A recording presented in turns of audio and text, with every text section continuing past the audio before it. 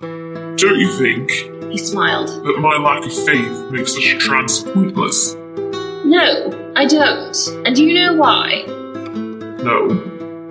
Neneke leaned over and looked him in the eyes, with a strange smile on her pale lips. Because it would be the first proof I've ever heard of that a lack of faith has any kind of power at all. By the way, one of my favorite quotes from the entire book. That is such a good line. I agree. I love that line. And the theme of the whole book, one of the big themes. That's true. That is true. Welcome to the podcast of Surprise. I'm super excited to be here. I hope you're all having a fantastic week so far. And I'm joined by my amazing co-host today. We're really excited to be finishing off The Last Wish. We're going to be discussing The Voice of Reason, our last analysis, our last short story, guys. But without further ado, before we get into the discussion, I would like to introduce my co-hosts, Mikal and Aziz. What's going on, Mikal? Hey, not too much. Glad to be here. Really excited that we finished book one. We survived. We're still here.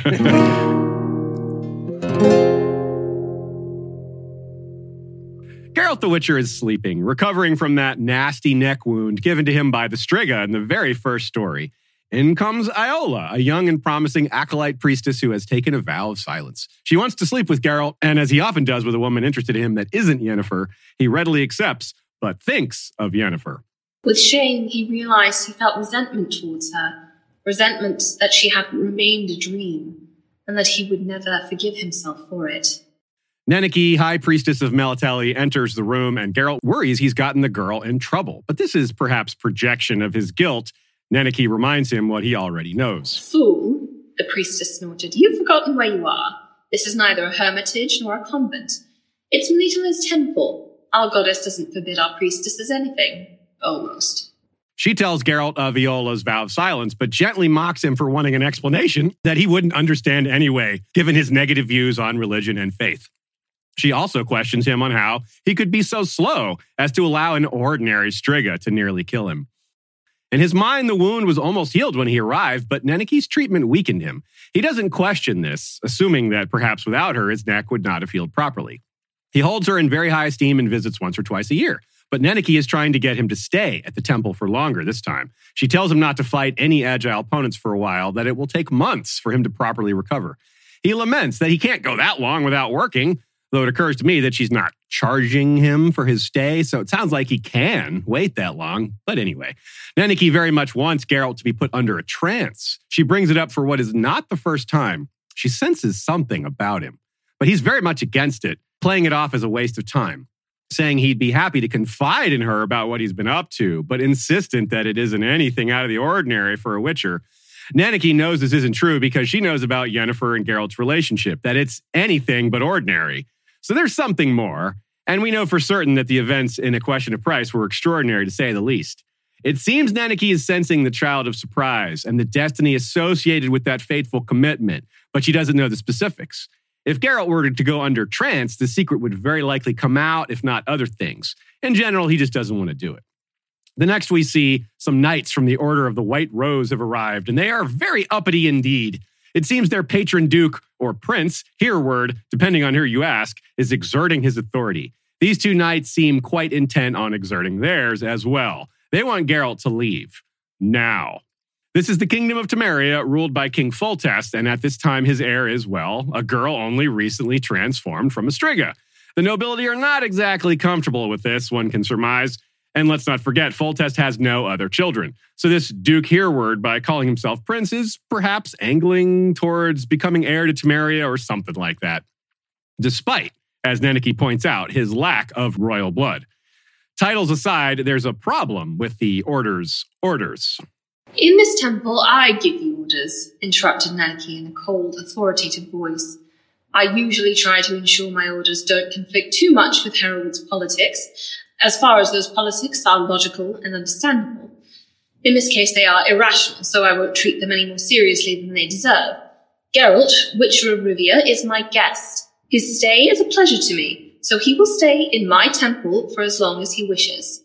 The younger but more uppity knight turns as red as his cloak, and arguments and threats begin to fly. The knight, reminding her of the strength and dignity of his order, while she points out the dangers of going against the temple's popularity and reminds him that she delivered him when he was born. Geralt plays ambassador, saying it's not to worry over, that he's planning on leaving in only 3 days anyway, and surely that will suffice. But he is wrong and knows it before the older knight responds, because the Witcher sees his eyes and they are full of hate. So much so that he considers that it might be these men and not the Duke who wants him gone after all. And perhaps they are used to getting what they want. It turns out the younger knight is one of the Duke's favorites. The issue is pushed further, but Nenneke won't back down. The younger knight's voice breaks into falsetto as he takes offense and begins to berate her. Geralt is far more willing to take insults on his own person than he is to see them aimed at Nenneke, and adopts a threatening tone instead of his former conciliatory one. He insults the order, claiming all it takes is money to get in. Thales, his hands shaking, pulled an iron gauntlet from his belt and with a crash threw it to the ground at the witch's feet. "I'll wash away the insult to the order with your blood, mutant," he yelled. "On beaten ground, go into the yard." "You've dropped something, son," Nenneke said calmly. "So pick it up. We don't leave rubbish here." The knights leave, but promise to return. Later, Geralt sits alone with Iola and speaks to her as if to a therapist. He tells her of his beliefs, how his faith resides in the sword. He tells her of how his swords are made and of his relentless training, how he considers his mentor his father because he doesn't know much about his own birth parents, that he was exceptional in surviving the mutations caused by the trial of the grasses, that eldritch and painful process that turns boys to witchers. So, of course, they pushed him harder and gave him and the few others who made it this far ever more. They were worse, much worse. But as you see, I survived. The only one to live out of all those chosen for further trials. My hair's been white ever since, total loss of pigmentation. A side effect, they say. A trifle. He describes his first encounter after finishing his training that he was eager to slay monsters. He came across a gang and slew their leader as he was assaulting a young girl. The rest ran off, but instead of thanks, she threw up, then fainted when he got closer. That taught him a lesson. He didn't get close anymore, and he stuck to killing literal monsters. Until Blaviken. Then Iola reaches to touch him, and he quickly pulls away. "Don't touch me. You might see. And I don't want you to. I don't want to know. I know my fate whirls about me like water in a weir. It's hard on my heels, following my tracks, but I never look back." He admits that it is indeed Cintra that Nenneke is sensing, that the child must have been born by now, and that her birthday, like Yennefer's, would be around Beltane. He knows fate is drawing him south, but he doesn't want to admit it and doesn't want to know what he will do. Knowing the future is no boon, no advantage at all. The next we see, Geralt is reading a well-known history book, and Dandelion arrives for a visit. He'd heard about the Striga and that Geralt was wounded and knew that he'd come to the temple to heal up. They proceed to drink some booze together and philosophize.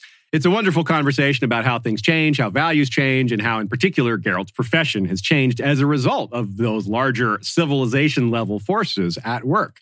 Dandelion points out very aptly that witchers are slowly putting themselves out of business by doing a good job. This land had to be taken from them bit by bit, every valley, every mountain pass, every forest, and every meadow. And we didn't manage that without the invaluable help of witches. But those times have gone, Geralt, irrevocably gone. The Baron won't allow a Forktail to be killed because it's the last Dracomid for 1,000 miles and no longer gives rise to fear, but rather to compassion and nostalgia for times past. However, he says, this is not true everywhere. Many places where humans live have great need of witchers still, and will so for quite a long time. He suggests they head south together. Geralt, of course, is against that and makes his excuses. That would be looking back, which he claims to not do. The south, after all, is Cintra and Sodden Hill. Dandelion, unaware of any of this about the south, Cintra, or the Child of Surprise, moves on to reminiscing about their first adventure together, which was not in the south. The next we see, Geralt is chatting with Nenneke again, this time inside a fascinating cave or grotto designed to grow rare specimens of plant and moss and such. She corners him again about leaving, guessing correctly that he's worried Yennefer will show up, as she does at the temple from time to time. Nenneke tells him that he doesn't know her as well as she thinks he does, or women in general. They discuss that sorceresses cannot conceive children, and Nenneke says Yennefer is no exception in regards to reversing the damage done to her reproductive system, which Geralt struggles to accept. She also tells him he needs to stay longer. He's slow, wounded, and distracted. The therapy was doing him good, and he needs more. She continues to push for the trance and for him to stay, but he still won't do either. She settles instead on hearing how Geralt and Yennefer met. The Witcher smiled. It started with me and Dandelion not having anything for breakfast and deciding to catch some fish. Am I to understand that instead of fish, you caught Yennefer? As they leave, he asks her to confirm that in this room are plants that no longer grow anywhere else. She confirms it's so, and that this is due to changes to the environment and the sun's rays. The crystal roof blocks those harmful rays, confirming that the cave that they're in is essentially a greenhouse. Geralt is outside the temple with Dandelion shortly afterwards, and oops, not only do we have the two knights, but a dwarf named Dennis Cranmer, captain of the Duke's Guards and a real stickler for the rules. And the rules are not very friendly. Geralt must duel Talles, and must not strike the young knight or else be hanged. They want the knight to be able to claim he defeated a Witcher. They tell him he has no choice. Geralt reminds them that he does have a choice after all. Dennis Cranmer takes his meaning, and rather than meet Geralt's threat with bravado, he reminds him of Blaviken and asks if he wants a repeat of that on his conscience. He does not, and instead accepts the duel. Dennis Cranmer's bearing has convinced Geralt that he does in fact have yet another way out. By hitting Tyus' sword back into his own face, he wins on a technicality, having not actually struck the knight directly. Nevertheless, wisdom dictates they not press the issue. It's time to go. They have to stop by the temple to get their things, and Geralt asks Dandelion to keep quiet about what just happened. As he's saying his farewells to Nenneke, Iola comes forth bearing a small chest filled with Witcher elixirs and medicines for him. She has the urge to speak, to break her vow, but does not. As she hands the chest to him, their hands brush and... Blood, blood, blood. Bones like broken white sticks, tendons like whitish cords exploding from beneath cracking skin, cut by enormous paws bristling with thorns and sharp teeth. The hideous sound of torn flesh and shouting, shameless and horrifying in its shamelessness. The shamelessness of the end, of death. Blood and shouting, shouting, blood, shouting. Yola! It's a trance. Nenneke yells for her to speak of what's happening despite her vow, but she does not, and the convulsions continue. She casts a spell, and Geralt feels through his medallion that it is a powerful one. The other girls carry her away, and Nenneke says she will be with them in a moment to provide further aid. She's hopeful this incident will change Geralt's mind, but it does not. He's determined to leave, and again, to not look over his shoulder. However, he's clearly affected by what's happened, as indicated by his sweaty palms. Mother Nenneke, Venerable One, wipes away a tear as they part, perhaps wondering if she will ever see him again. Geralt and Dandelion head south.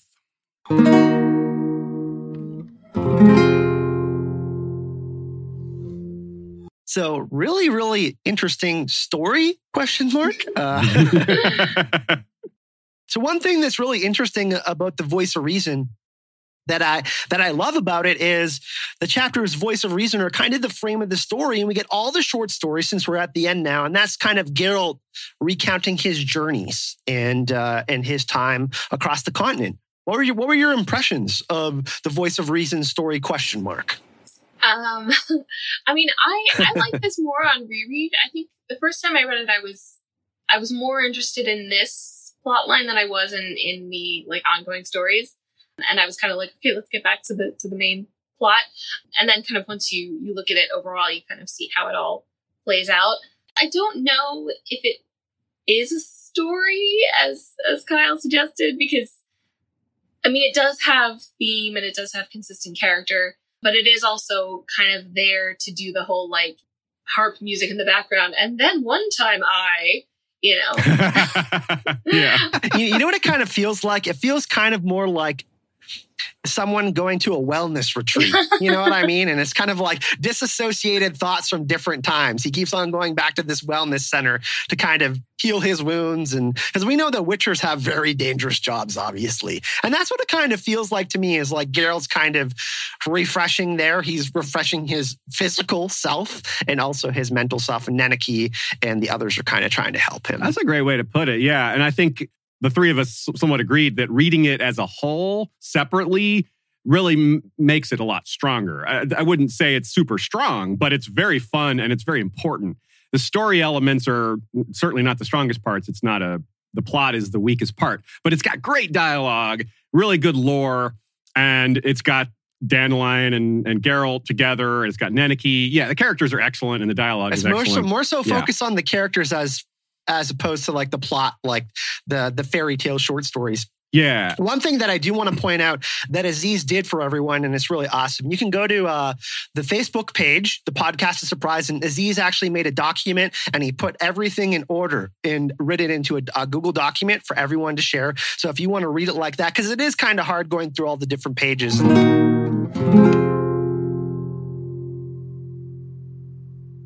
It's such an interesting and unique, and I guess Sapkowski does not give a fuck way to start a series. Do you know what I mean? Like, he doesn't care. I think I actually cracked up the first time I started reading it because it was like, everybody was like, you gotta read these books. They're so great. Oh my God, you're gonna love them. The female characters are awesome. And it starts with, nameless woman rubs her breasts over Geralt's face. And I was just like, okay. But then in the next one, you get Neneki. And it's like, oh, okay, hang on. I'm confused. Like, which way are we going here? And I mean, Neneki, in my opinion, is like an MVP of the whole series. Like, she's just so fantastic. Trauma is a theme, love, being apart from someone that you love. And we know that obviously that, you know, the TV show, they're kind of doing the 3 POV thing with Yennefer, Ciri, and Geralt.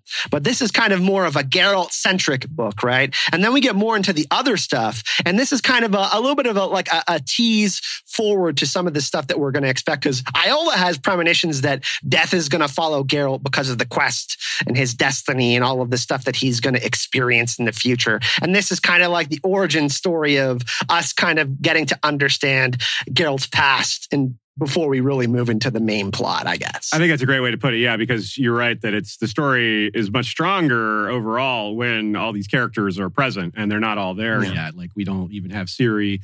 Yennefer has been in one story so far, and her presence is about to, jump up quite a lot the next batch of stories, and then even more in the main series. So that's really good.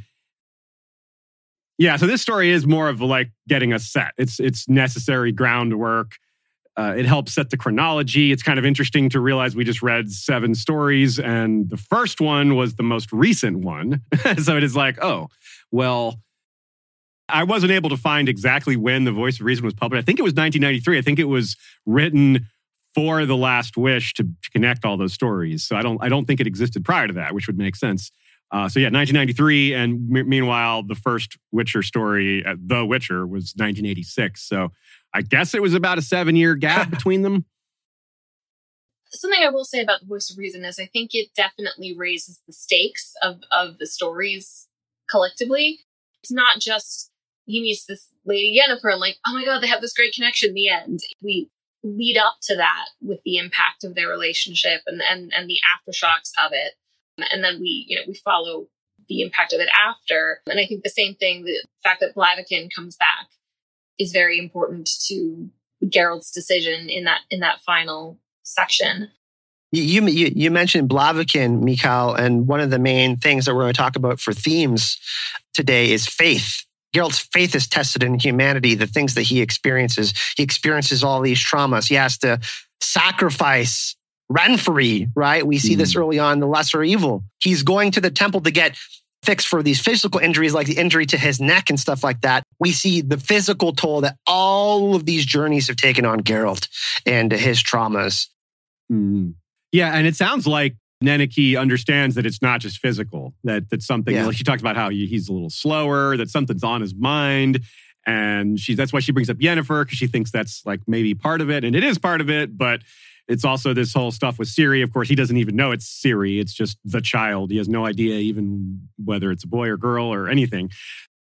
It's making him question his faith a bit because maybe this is something to have faith over. It is certainly a destiny. It's not just random. It's not just, I'm going to go out in the world and continue to be a Witcher. No, there's more to it now. I think you could even say that like the main pain points that Geralt has in the voice of reason kind of spring from faithlessness, not being faithful.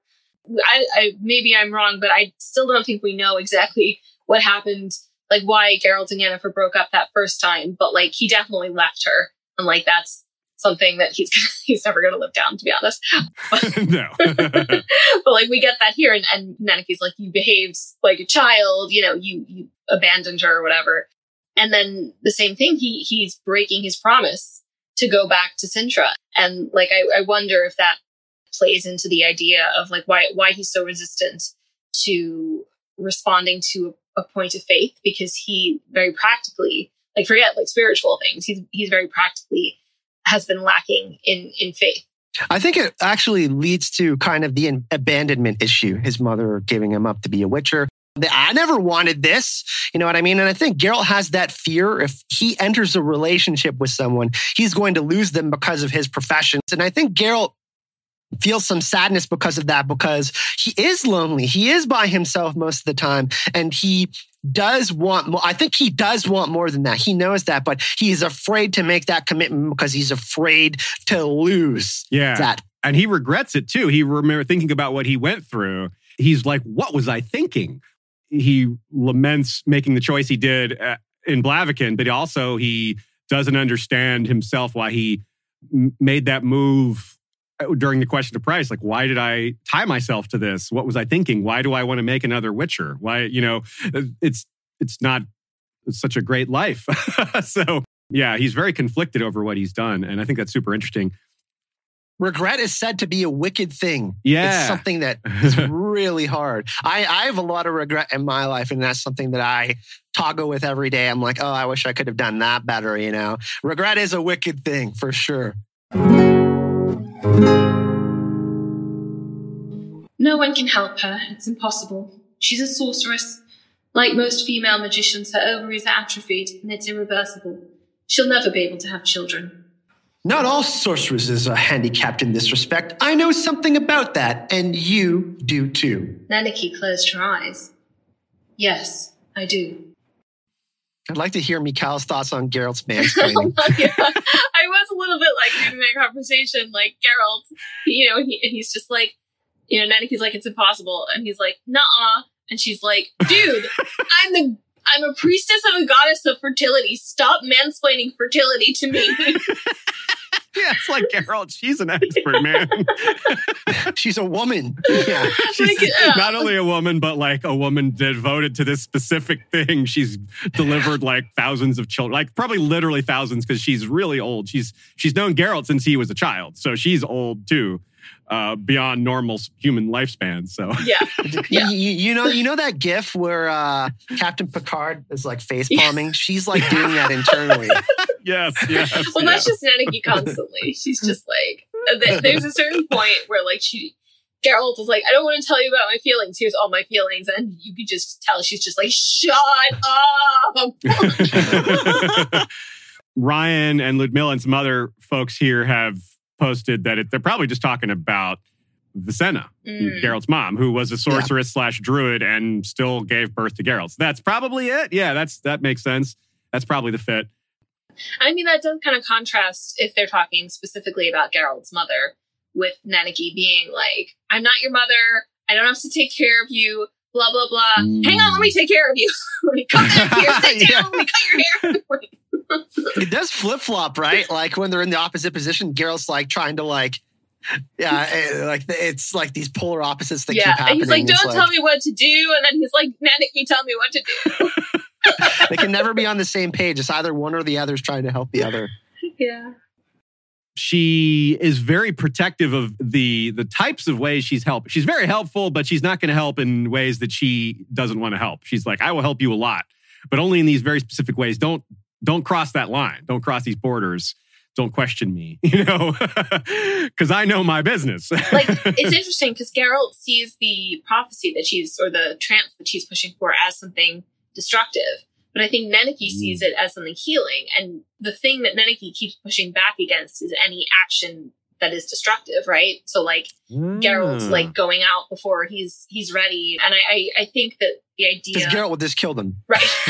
That too, yeah. But I think that idea of like the Temple of Muidale and Neneki as its guardian being like these kind of avatars of preservation, and that requires backbone and being steely and not necessarily like just being like nice and cozy and whatever. I really like that idea, and I think that's an interesting way, considering the parental themes that continue on in the series. I think that's an interesting kind of first step along that path. That's a great take. Yeah. Also, I mean, to add to that too, I think it's a very classic stereotype here. Geralt is like, I don't need therapy. And the protective mother figure's like, you should have therapy. And now in 2020, I think compared to 1993, I think this attitude is a lot more people are going to take Neneki's side here. Maybe in 1993, a lot more people were like kind of both sidesism, like Geralt's got a point here. He doesn't need that. And he does have maybe some kind of point. He knows himself pretty well. But I side with Neneki overall because she's the expert. She's, she knows these things better than just about anyone. So I would tend to go with her take. But there's a little wiggle room. There's a chance she's wrong. There's a chance. What's interesting too is Dandelion is kind of Geralt's psychiatrist. That's true. He's that other person that has, for right now, at least in The Last Wish, going forward, obviously we know that he has stronger relationships with other people. But, Dandelion is kind of that person who's trying to get Geralt to open up. And he does. He does. But, Dandelion tells him he's stupid. Essentially, he's like, hey, man, like, you listen to me, But, Geralt's stubborn, so. Yeah. So I guess we should talk about Dandelion's conversation as well. Yeah, that's a really fun one. I love I think it's really clever the way it's written, and it reminds you, I think, that Dandelion's a poet. Like Sapkowski has to write his dialogue every once in a while. He has to be really evocative and just really eloquent, and quite often he is. And this is a good example. This is one of the high points of this story, I think, is their dialogue about the world changing. I think it's fantastic. I love that Dandelion is basically like, Geralt, you're the Crocs of witchers, of magical pest control. You last too long, you do too good a job, and nobody needs a new one. So that's a good way to put it. I love Dandelion. I love his variety of excuses, Geralt's like, to not go south. Because I definitely did not have any idea what was going on with that the first time I read this. I just thought his reasons for not wanting to go south were what he said. He's like, yeah, the mosquitoes, the heat. Yeah, I don't want to go down there. But like, oh, that south is Sintra. That's why he doesn't want to go there. Right. So to me, that's a major reason why the reread of the story just raised it a lot, because of details like that. Agreed. Yeah, so we were kind of thinking about what the themes were of this story, and obviously, like, you kind of can't avoid either reason because it's in the title, and it is one of those refrains. But also, faith comes up as a point of argument between Geralt and Neneki, like constantly through the story. And I kind of thought that those things could kind of be married in the idea that Geralt raises and that Neneki raises, and that something is ending, because that is also a theme that will play very strongly into the upcoming books.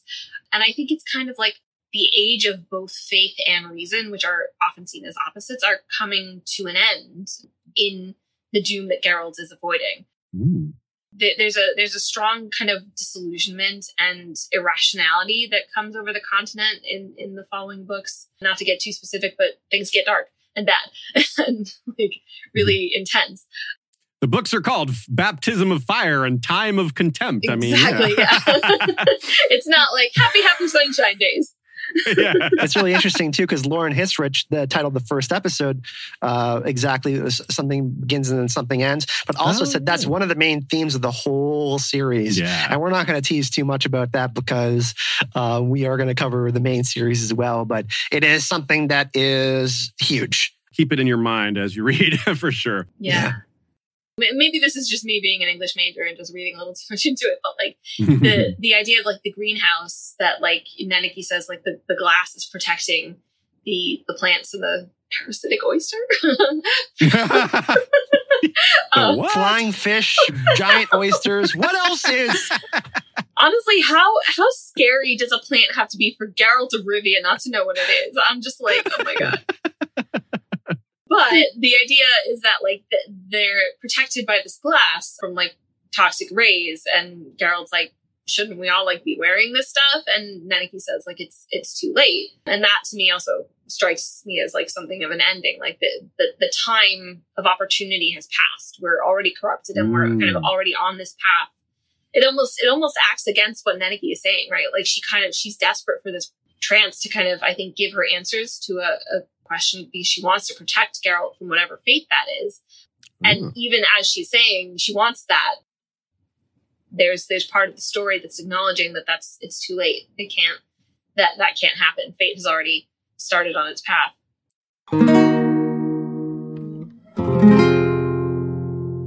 That's what I thought, Neneke smiled. You see, Geralt, this bright sun of ours is still shining, but not quite the way it used to. Read the great books if you like, but if you don't want to waste time on it, maybe you'll be happy with the explanation that the crystal roof acts like a filter. It eliminates the lethal rays which are increasingly found in sunlight. That's why plants you can't see growing wild anywhere in the world grow here. I understand, nodded the Witcher. And us, Neneke? What about us? The sun shines on us too. Shouldn't we shelter under a roof like that? In principle, yes, sighed the priestess. But what? It's too late. Little foreshadowing there. Yeah. By the way, I just want to give Sapkowski some credit for putting climate change in his series in 1993 or so. And that's pretty cool. I got to give him some props for that. Because it's obviously a great, like, not just to get into real world stuff, like that's a big thing to, like, a really interesting topic to have in a fantasy world, to see how like other worlds adapt and change because of it, not just because it's relevant to us too. You know, it's both of those things. So there's a huge list of different types of things. Most of them are made up. Reach, cluster, and antidote known to every toxin and venom. Some of them describe themselves. Scarix, a root with powerful and universal medicinal qualities. Done. That's it. Melalote normally is described as star-leafed. Normally, melalote has 3 leaves. So this is a 5-leafed version of melalote. This one's fun. Melalote translates to honey lotus. Lote is lotus, mela is sweet. Honey lotus, aka sweet lucerne, sweet clover, king's clover, heart's clover, plaster clover, or wild laburnum. Bees love it. Horses can eat it. In ancient times, juice dropped in the eyes from melalote cleareth the sight. Also, the lotus in Eastern culture is if you find the middle of the lotus, you seek enlightenment. You get enlightenment, and now it's practiced in Buddhism. Oh, so that's the cleareth the sight. Yeah, that's the same thing. And Melitalote, the temple of Melitele, temple of enlightenment, perhaps. Interesting. Nice. So here's where another piece of story of world building and climate change stuff comes in, because they mentioned that there's some of the things grown in this room don't grow anywhere else in the world unless there's another greenhouse type place similar to this. Sapkowski included several species that are in the real world threatened by habitat loss. Arenaria, aka sandwort. There's lots of types of sandwort. Some of them are endangered. Cryptocorynes, which sounds fake, but is aka water trumpet. It's it's put in aquariums a lot, so it's actually quite common. Also endangered. Same with one of the other ones. I think it doesn't matter. Mousetail orchids. What's that? Turtle duckweed? No, turtle duckweed is definitely not endangered. Turtle duckweed is pond scum. It's so we've all seen that, and it's actually quite incredible. It grows like bamboo, and it has high protein content. There is significant effort right now in the scientific community in studying it as a benefit or as a food source. Anyway, there's also hornwort, which is also called coontail. So that's not a great nickname. You've definitely seen it. It's in aquariums all over the place. It looks like a miniature pine tree. So that's there. A liverwort, there's a billion types of liverwort. That's too generic to describe. Nematodes is cool because those are little plant-eating roundworms those are being used for creating fertile soil. And Puffhead's Fast Aim, Measure Me Not, Sockut, Pond Blood, Raven's Eye, Hallucinogenic Bitip, and Suant Mushroom appear to all be made up and sound cool. So that's it. So that wasn't so bad. Had to get my herb lore in there. It's pretty cool. You know when you say to yourself, I learned something today? I learned something today. Oh, Aziz, Macro bought a spurge plant. What? That is so cool. Oh my gosh, that's commitment. Ludmilla just keeps getting cooler every time we have a podcast. Ludmilla is our new favorite person. Will you please post pictures of it in the Facebook group? Assuming they're not NSFW. Because actually, chat, can you all post pictures of plants in we're becoming a plant group podcast surprise Facebook.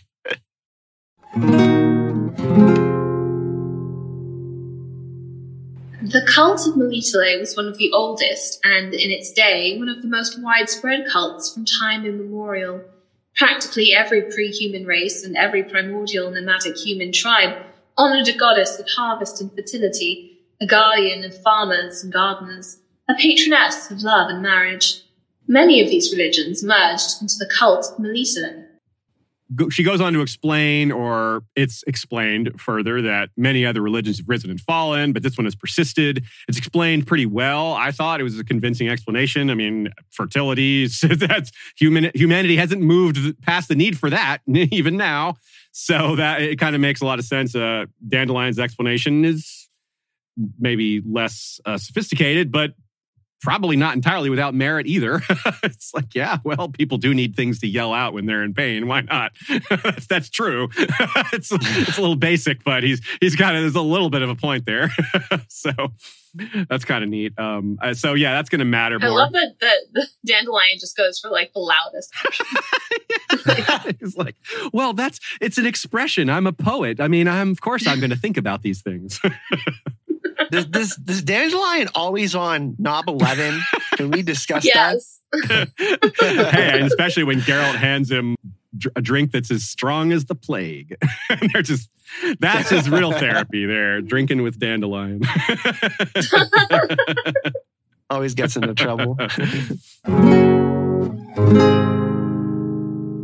So we have Geralt sleeps with Iola. Yeah, he's thinking of Yennefer. She doesn't look anything like Yennefer. It's really like, wow, you really had to use your imagination there. She has freckles. Yeah, it's like he still smells the lilac and gooseberries. He just can't get away. Yeah.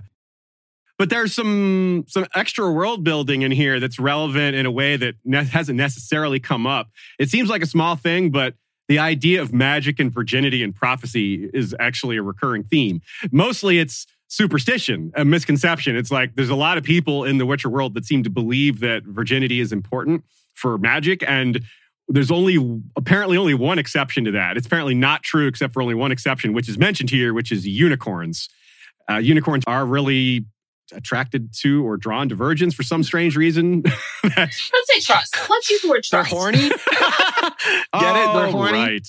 But that seems backwards. So they should go to anyone but the virgin. Anyway. Guys, I'm telling you right now, I'm just staking my flag in the soil. I am not saying the name of that unicorn that comes up later, okay? Like, spoiler, there's a unicorn that comes up later. And its name is impossible to pronounce, and I will not do it. You guys thought I was having a stroke, and I was like, I can't do that. So I like that he kind of undoes that, because it's an old, like, real world legendary trope, I think. It does certainly, Sapkowski did not invent the unicorns and virgins trope, but he does certainly bash it a bit, but with leaving one little piece. Not in The Lesser Evil, I think, or when Geralt is talking to the worst Stregobor about, like, virgin's blood. Is that thing? Yeah. He's like, oh no, we don't actually need just virgin's blood, but we need to make it harder for people to get it. So we just say it's virgin's blood. Yeah. I think there's a few other places that style, that deconstruction of, that's just what we say. Like in this story, Geralt just says, oh, I just tell people I'm from Rivia. I'm not really from Rivia. which by the way, makes that funny that in the very first scene of the first book, they are racist towards him because he's Rivian, but it's because of his fake accent, not because he's really from Rivia. And then he proceeds to kill him. Yeah, he's like, I kill you racists. Ha ha. I mean, I'm not entirely sad about that, but whatever. It's a little over the top, but not entirely. Yeah. So that's pretty neat that Sapkowski puts all this stuff, this world building in there. It comes up later. And Geralt is a unicorn in a sense of how unique he is. That's true. And he too is attracted to Ciri in the non-romantic. Oh yeah, I mean, it's very true. He's drawn to her, and completely in a fatherly way. You're right, in a protective way. That's good. Okay, let's make that clear. I was a little bit scared there for a second. I was going to have to nuclearize our podcast. No. That is not a ship I ship. I'm sure there are people who ship that ship and ship whatever you ship, but I do not. I ship think that ship. is not. That's an exception to ship whatever you should ship. You shouldn't ship that.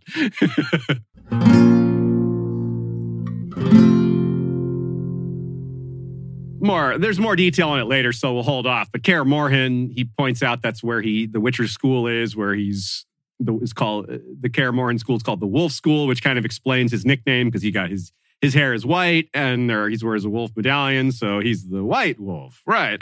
Very straightforward.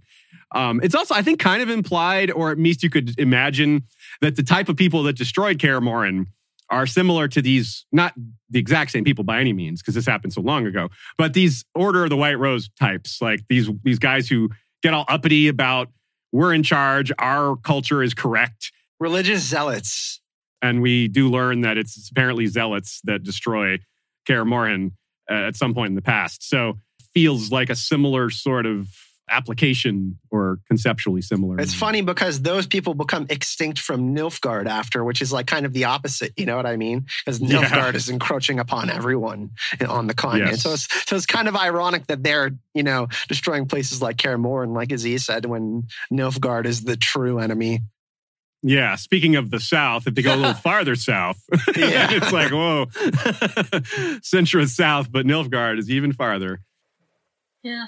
Something I was thinking of in connection to Kaer Morhen is like how fond Geralt is of Vesemir, and obviously later on in the series we see more of this. But he's also talking about like, they fed me all these poisons and they forced me into this and they, it's kind of like, well, was that not Vesemir? Like, was there like, there's a very strong sense of like an abusive relationship here, and that like, I mean, Vesemir is complicated in that, like, yes, he was a father figure to these kids. He was also a father figure to all the ones that died horribly. And he's also dedicated to making sure that Witchers continue. Right. Yeah. He's the one who keeps Kaer Morhen alive.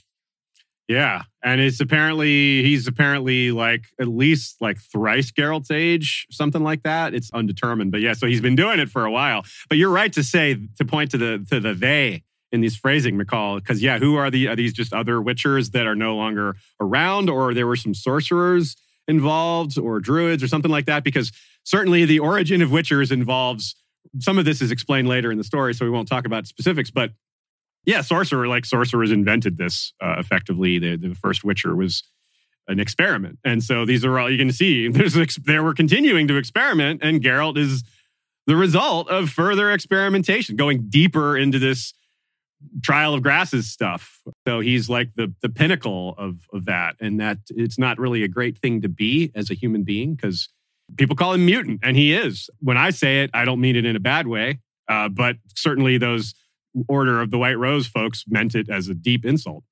What's interesting is we talk about fertility and fertility leading to life and being connected to all, growth. And one thing that's interesting is what we see when Ciri and Yennefer become parts of Vesemir's life and Geralt's life is growth from those characters when they experience a strong woman's power and love, right? That starts to change things around them when we see the impact of Yennefer, people of Yennefer, like Yennefer and Ciri, and the impact on those men. Yeah, for sure. I think it's a real world thing as well. Like if you go back to really, really ancient times, you see ancient religions were mostly run by women. And then I think the playing out of power games amidst civilizations moved that more towards men being like, we can take that. Well, that's, I mean, not to generalize too much, but that is, I believe, a theory about why women were primarily accused of being witches, because women were still, at the time where like witch trials were going on, were still kind of rooted in that idea of you're the one with the spiritual power in the family. You're the one who can mix the potions. You're the one who can, poison your husband. So that concept kind of carried through. It wasn't necessarily that like only women can do it, but it was rooted, I believe, at least partly, in that concept of kind of an eldritch power that women had access to. And if we're being like, we're getting really real here, having kids is the most amazing thing any person can do. Like as a man, I'm blown away that women can do that. So like, I can put yourself as like an ancient person thousands and thousands of years ago when there's very little, says like, that's impressive. New life comes out of women like that seems magical. Well, I mean, Mother Earth is a concept for a reason.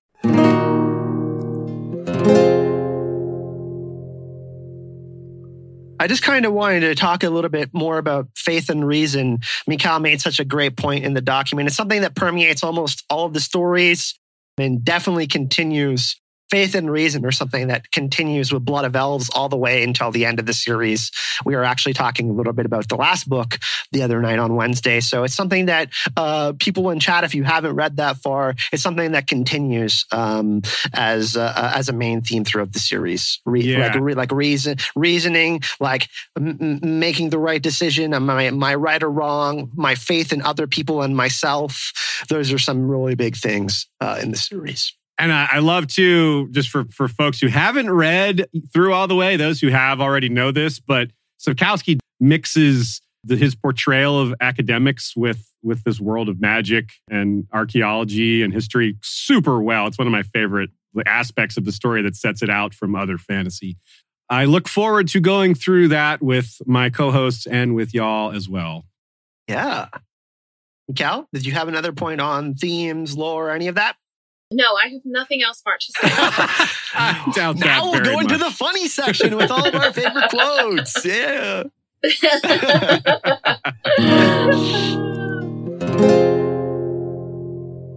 My deepest respects, venerable mother, he whined stupidly. Praise be the great Melitele and her priestesses, the springs of virtue and wisdom. Stop talking bullshit, snorted Nanaki, and don't call me mother. The very idea that you could be my son fills me with horror. He whined stupidly. That's like one of those things that you're not supposed to tell the audience, but like, it just works. He does that. Like, there's a couple other spots where he does that. Like, he gurgled more gurglingly, like at one point. Like, and it's usually associated with Dandelion's idiocy. Yes. Oh, this is another good one. I ride on and I'm getting hungrier and hungrier. I ask around for work. Certainly it's there, but what work?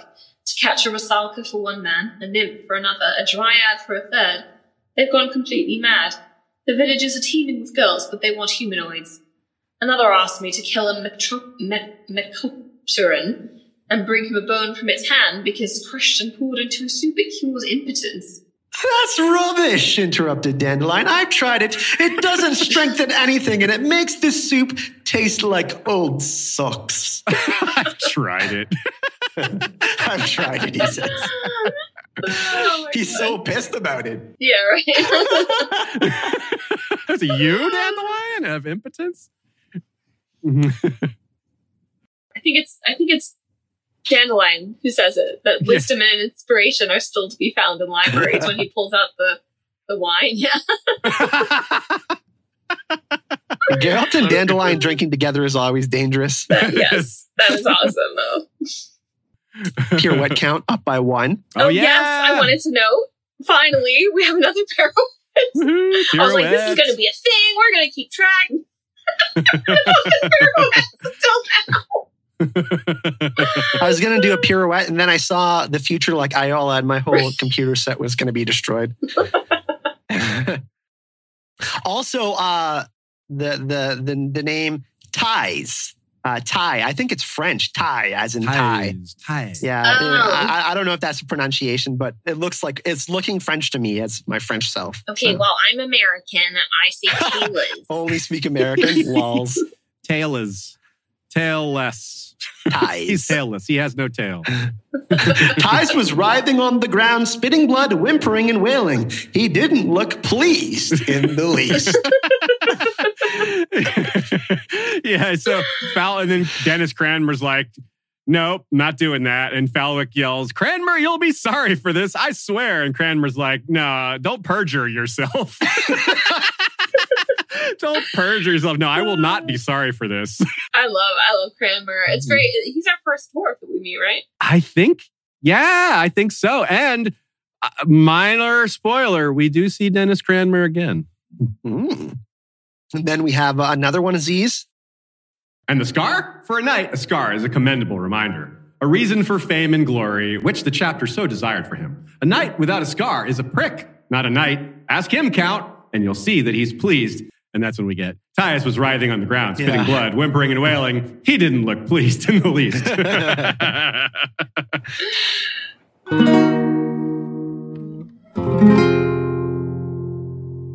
Here is a fantastic little anecdote that I discovered by accident last night. President Obama went to Poland in 2014, and he met with Prime Minister Donald Tusk. And of course, when these big world leaders meet, they always give gifts. And one of the gifts given to President Obama was a signed copy of The Last Wish. Yeah, how about that? I'm guessing he probably didn't read it. But if he did, that would be so cool. Well, he opened it and then he was like, she rubbed her breasts over. Oh, never mind. He's like, all right, never mind. Or he's like, wait. So yeah, that's pretty much going to do it for our analysis today. It's really awesome that we've got so far and we finished The Last Wish. Yeah, we'll have some more Yennefer in the next story. That's great. Oh, yes. Yennefer and Dandelion. Stories are a bit more wackier. There's a little bit more magic, a little bit more craziness. Probably more humor, I think, too. Yeah. It's just more, it's itself. It comes into its own a little more. I think. And more creatures, really. Which is great for the podcast because we love to laugh, obviously. Yes, we do. So we want to thank everyone for joining. Of course, we want to invite you to our Facebook group. We do threads, like Aziz will usually put up a thread, or I'll put up a thread, or Mikhail will put up a thread. And we talk about before the podcast and after the podcast. So we don't just talk about the books, by the way. Me and Ryan will put game posts up there, talk about The Witcher 3. We'll talk about the TV show on there. So we'd like to invite anyone that hasn't joined our Facebook group. You can find the link and come hang out with us. We're usually chatting on there, and we give all of our updates for our next podcast and what we're doing. And we love to, of course, get feedback from all of you on how we can improve the podcast and have more fun and entertain you guys more. Thank you, everybody. A big thank you to Marley, Andrew G, Ryan B, Sam D, James G, and Anonymous for the support on Anchor, and to everyone else who's supported live chat, liked and subscribed, upvoted, all those different things. If you leave us a review on iTunes, that's super helpful, especially when we're still pretty small like this. We hope to be a little less smaller in the long run. But hey, if we stay small, that's cool too, because it's all in good fun no matter what. Yeah, exactly. And like I said, we'll be continue doing this, and we'll give you all of our updates on social media. We really, really appreciate you. If you do want to support the podcast, you can hit that support button on Anchor, the link to our sponsors webpage for the podcast. Thank you, everyone. We really appreciate you. Bye.